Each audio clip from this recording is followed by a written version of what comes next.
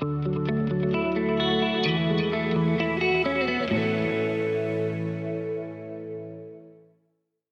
everyone, to the Global Engagement Insights podcast. I'm Steve McDonald, your host. And today we've got a really special guest. We've got Allison Nodge here from American University. Where, Allison, you are the Associate Director. You oversee all the study abroad and the inbound programs for international education. You've been doing this for about 18 years. And the reason why this is so incredible is you've been a huge participant in growing from maybe 4 different programs abroad to over 100 different programs, over 60% participation from students in the international education program. It's a number one reason why people are coming to the university. You're proving the point that international education should be a top priority for higher education. If you wouldn't mind just giving a little bit more about your background, and then we'll start asking some questions about what you're doing. Sure. I definitely earned one of the awards for most jobs held in the study abroad office at American University. I started as our front desk administrative assistant. I've worked my way up through being an advisor for incoming international students, then assistant director, associate director, and now I manage our overall operations and incoming student program. In addition to that, I had brief stints where I taught English abroad.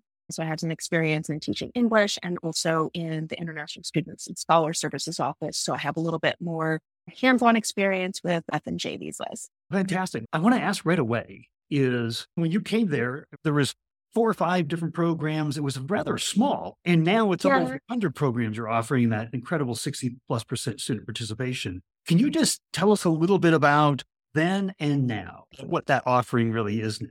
I will say that I started on the cusp when things were starting to change. There was a big transition in our office in 2000, and we got a new director at that time, and she was very instrumental into setting up the framework to help us build what we are today. When I started in 2005, we had probably about a handful of programs. But when we talk about year 2000, we had about 15 programs, and it was called the World Capitals programs, primarily in capital cities, primarily more cohort-based programs. But with Dr. Sarah Dumont, who came into our office in 2004, she really laid the framework for focusing more on direct enroll and sending students to be kind of embedded in programs abroad versus going as a cohort to a specific location. We still do have some cohort programs, but the majority of our programs are now directly enrolled. Even back in World Capitals, we were known for study abroad. But I think with the direct enroll approach, with allowing students to go and pick from course offerings at different universities, that's expanded the capacity of what students can study. It's made study abroad more attainable for more majors on campus. And that has been our primary focus in terms of making sure that there's an option for every student who wants to go abroad. I know some things that you went over that were important in getting such adoption here and giving self-directing from the students and picking their locations, but you've created these programs very carefully. And the credits that they're earning directly go to the majors that they're obtaining.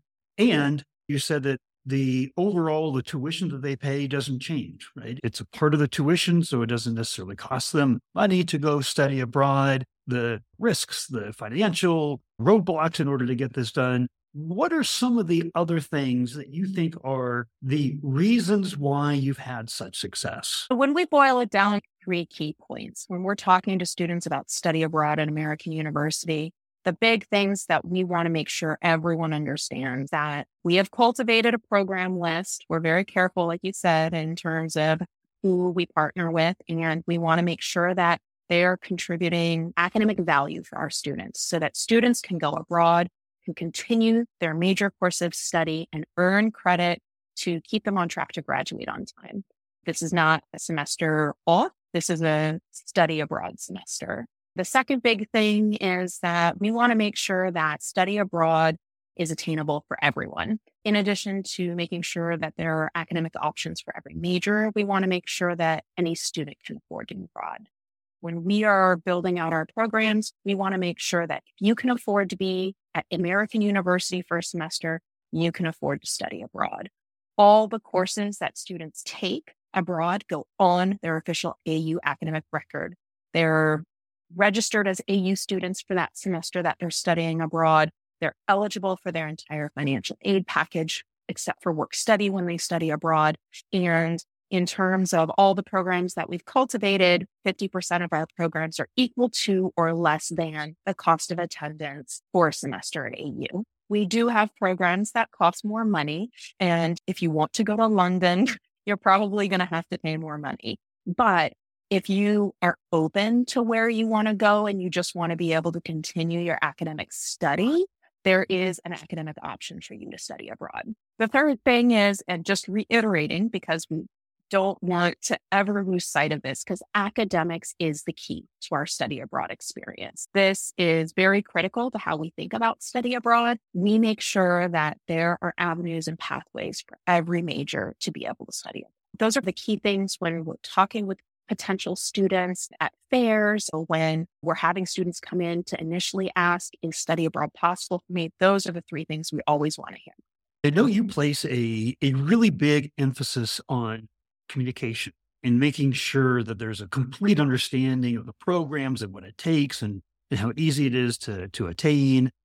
So you have a one-on-one meeting with the students to make sure that they are very clear. It's not just you're going to sign up and there's going to be some forms and you're going to get sent some information, but you really take an active participation in that. Can you tell us a little bit about that meeting? And then tell us about how does that direct communication, how does that extend throughout their experience and when they are traveling abroad and studying? Sure. Yes. We definitely have implemented a model where to open a study abroad application, students have to meet with the advisor for that program.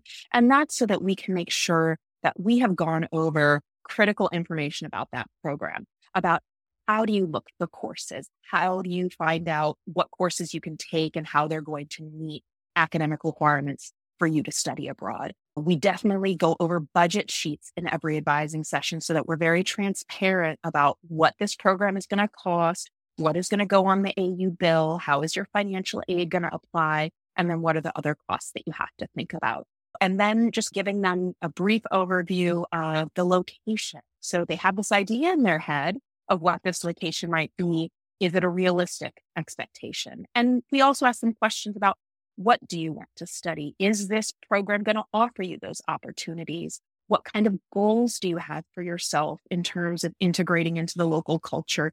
Is that realistic? If a student comes to us and says, I want a homestay option where I'm living, but that's not an option at their program, is this going to be the program for them? Or how important is that homestay opportunity? We definitely talk through all those critical points in each advising session. And at the end of that advising session, are there hesitations left? Or is the goal to say, look, it's here for you. It's attainable. You can do this and it can meet all of your goals and you're going to be safe. We're going to be in communication with you.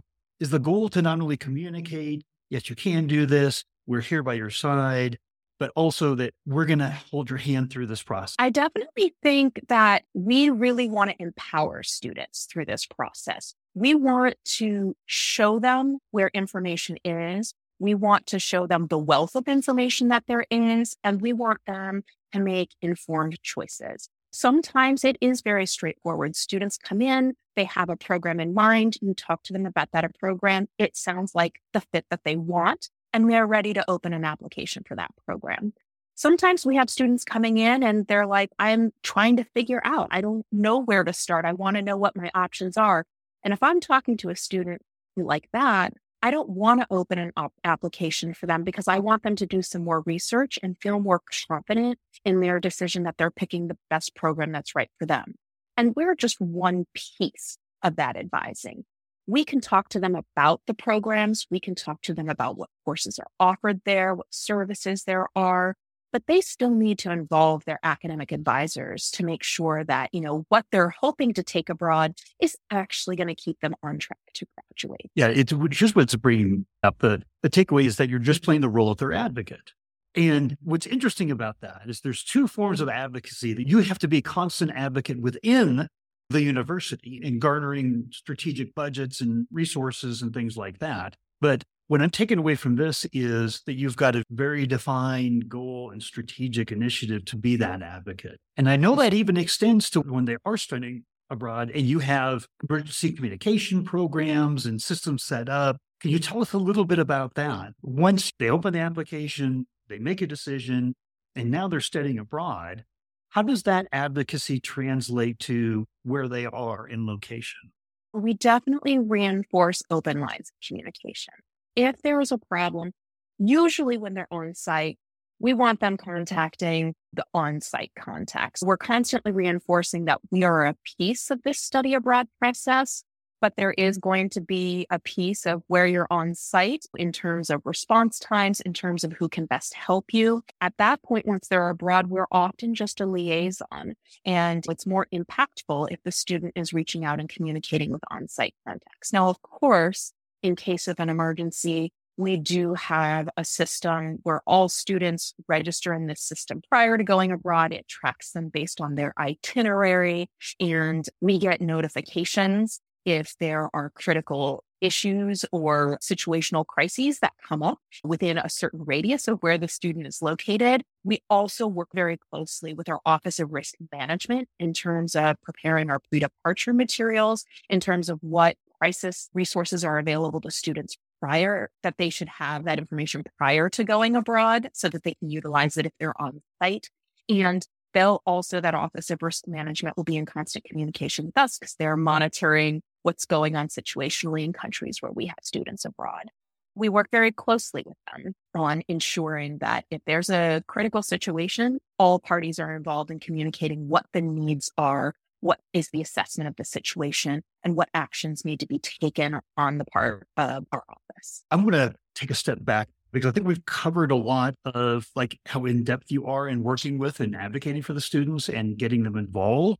Because that 60+% participation doesn't just happen. It's very intentional. But if there are folks that are listening in right now, and then I'm just going to throw out a number. Let's say that they're 5-6% participation in international education within their student body. What would you want to tell them about their ability to move that level of participation up, get new enrollments, make more of a priority, change the dynamic and the experience of the students and their time with you? What would your advice be for them?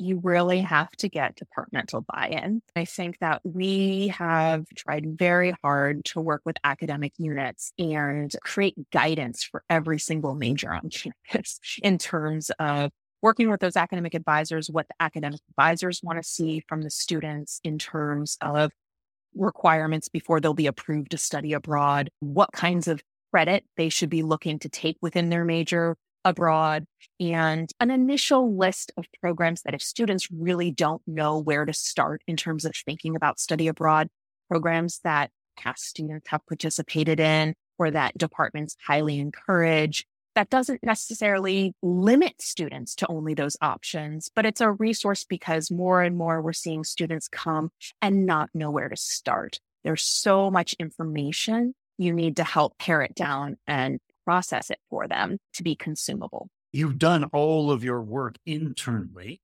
and with the other institutions. You've laid the groundwork so that you can bring it together and say, here, let's make this simple. The amount of overwhelm when they don't know where to start, it sounds like something would be fantastic, part of a college experience that I want to have. What are other factors that help take away that overwhelm or just help them get introduced to it? Are you doing ongoing programs? Are you communicating within the student body that's existing? What are the other things that you're doing just to make it a part of the DNA of American University?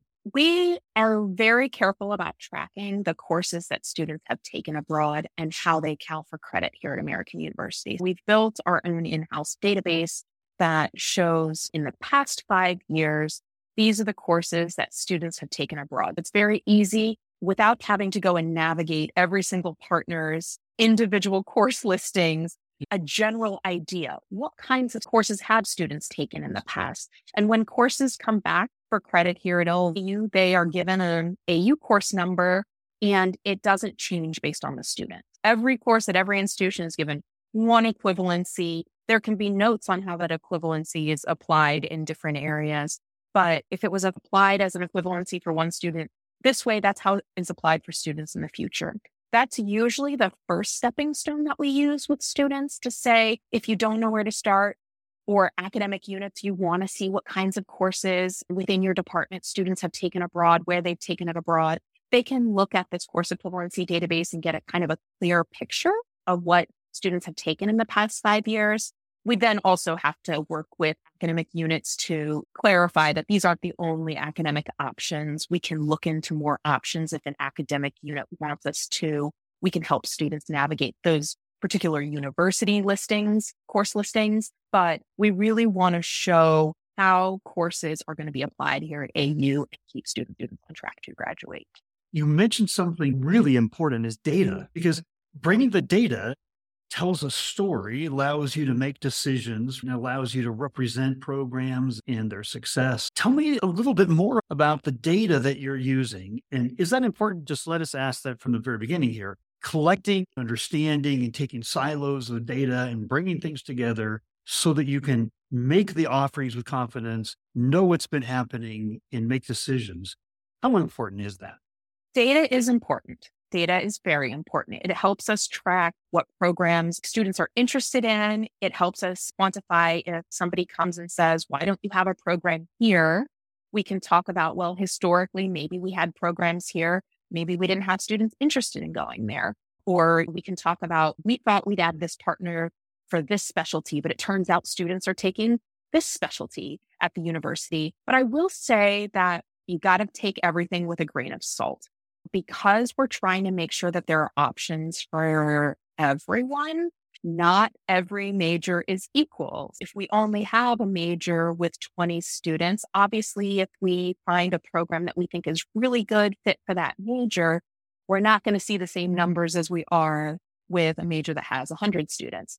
And we also might think that maybe there's a partner we only get a student that goes to every 1 or 2 students every semester or a year, but we want to keep it because it's in a strategic location and we want to maintain that relationship and have options for students in that region or that location. We do want to balance the data with making sure that we have the breadth of offerings that we feel best fits the needs of our students. Makes perfect sense. And as I'm listening to all this, I know that there's others that are going to be listening and they're going to be saying, it seems like a lot of work. A small department here. We don't have a lot of resources. What's your recommendation for somebody that's hearing this, that's saying, obviously, this is where we want to go. This is where we want to be. How do we start? What are the things that we need to do, even though we're a small team?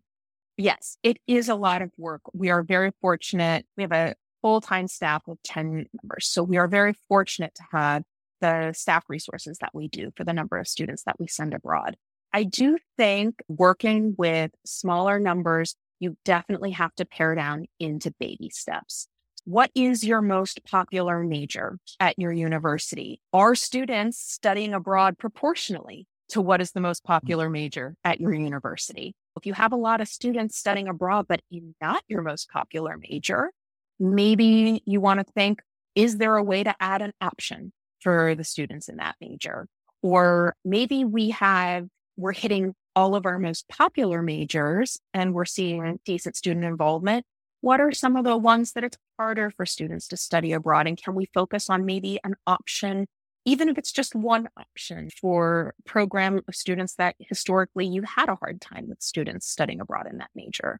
It doesn't have to be everything all at once. It's taking step by step in terms of assessing where is like the biggest gap that we see in our programming needs. Some universities I've talked with where it's a smaller office, maybe a one-person office, they really only have options in Europe. And that's great because Europe is popular. Not everyone wants to go to Europe. Maybe we need to think about 1 or 2 programs outside of Europe that diversifies a little bit where students can go. It doesn't have to be big changes all at once, but identifying even a small gap that you could fill. And then after you fill that small gap, you can fill the next one. We're just prioritizing and taking it step by step. You didn't start out, I'm sure, with 10 full-time staff. This is an interesting question because we've already talked about a lot, but what haven't we talked about creating success that you would want to make sure that you would convey? I would just say that in terms of making sure that there are more options from students. I know that a lot of universities, they focus more on cohort programs or faculty-led programs, but adding a couple of direct enroll options at more larger comprehensive universities where students will have more breadth of courses, then you're not just saying we're only adding this partner for this one particular program. Maybe they have a great math program, and that's going to be a good option for your math students.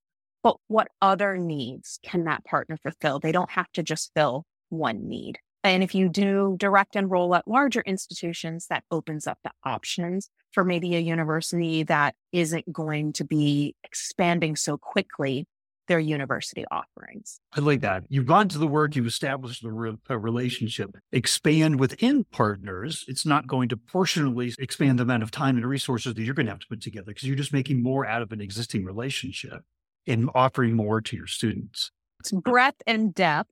You don't necessarily have to have 100 options, but do you have 10 really strong options that offer lots of opportunities for your students? If there was a single takeaway, you said, okay, you're only going to be able to listen to the next minute and a half of what I'm going to say. Okay, I'm going to put you on the spot. What would you want everyone to know? The top priority.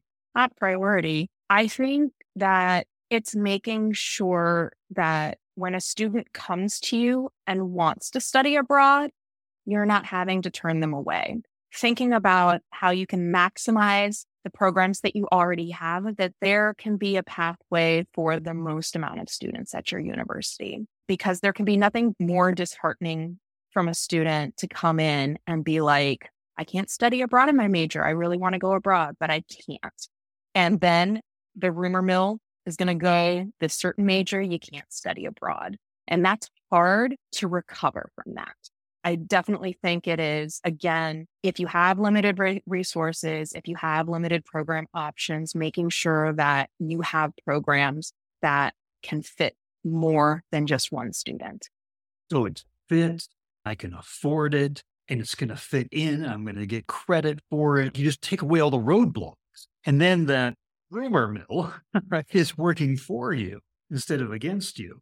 Oh, I love that. I love that. You have 100 programs in 40 different countries. But what would be a well-rounded program if you were starting out? And what would be a goal? What would be a target?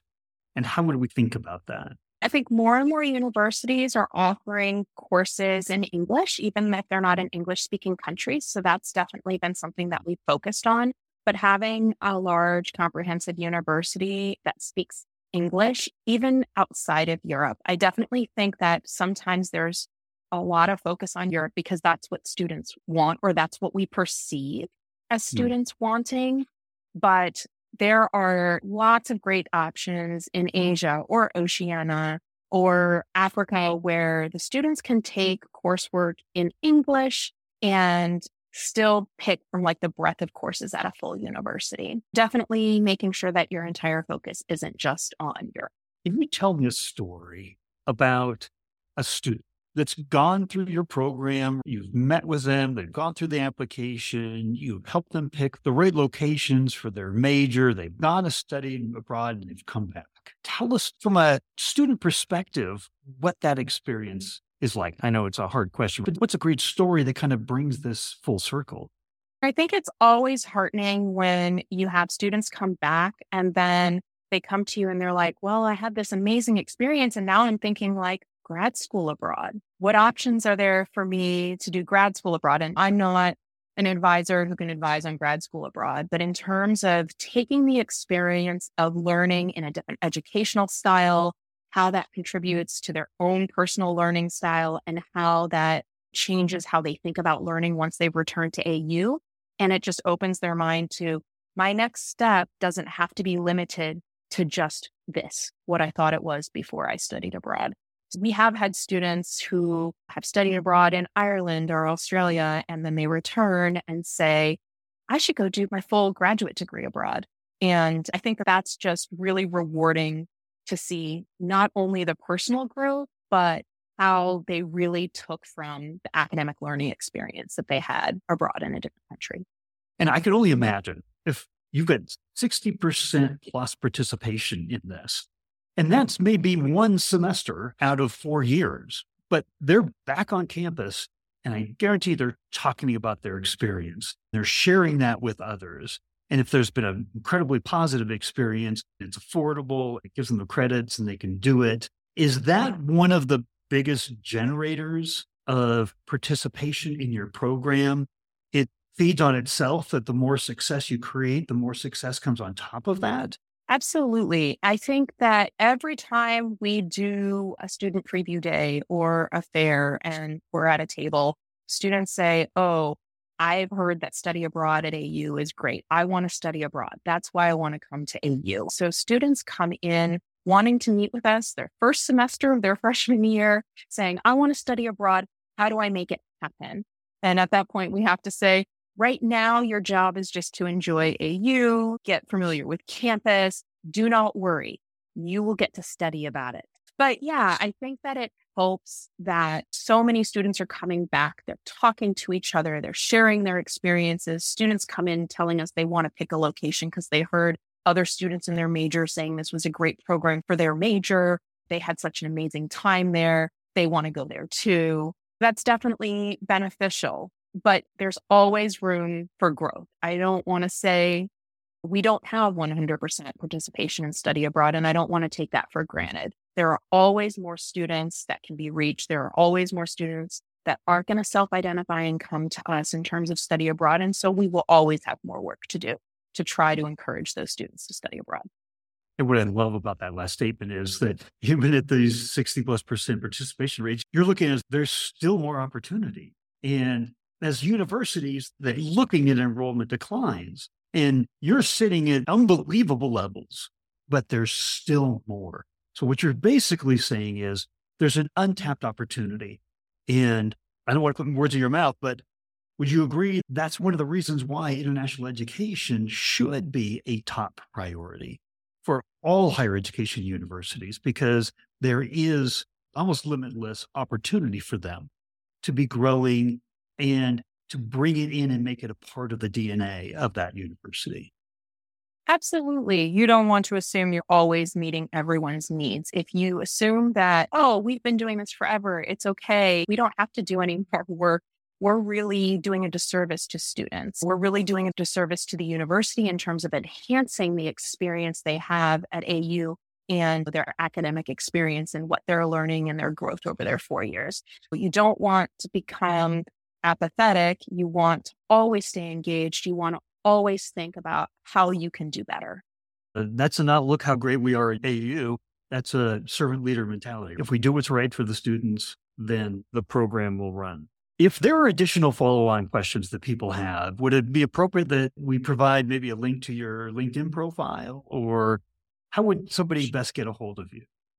They can email me. My email is my last name, Nagy, N as in Nancy, AGY @american.edu. And I'm always happy to talk to colleagues and learn about how study abroad works at different universities. We have our way that we do it at AU. It's not always the right fit for everyone, but it's always beneficial to hear about how other people do it and pick up tips and ideas. Even if they don't work at your university, it helps you understand the field better. Allison, thank you very much for coming on and sharing all of your insights with us. It's been fantastic. Thank you for having me.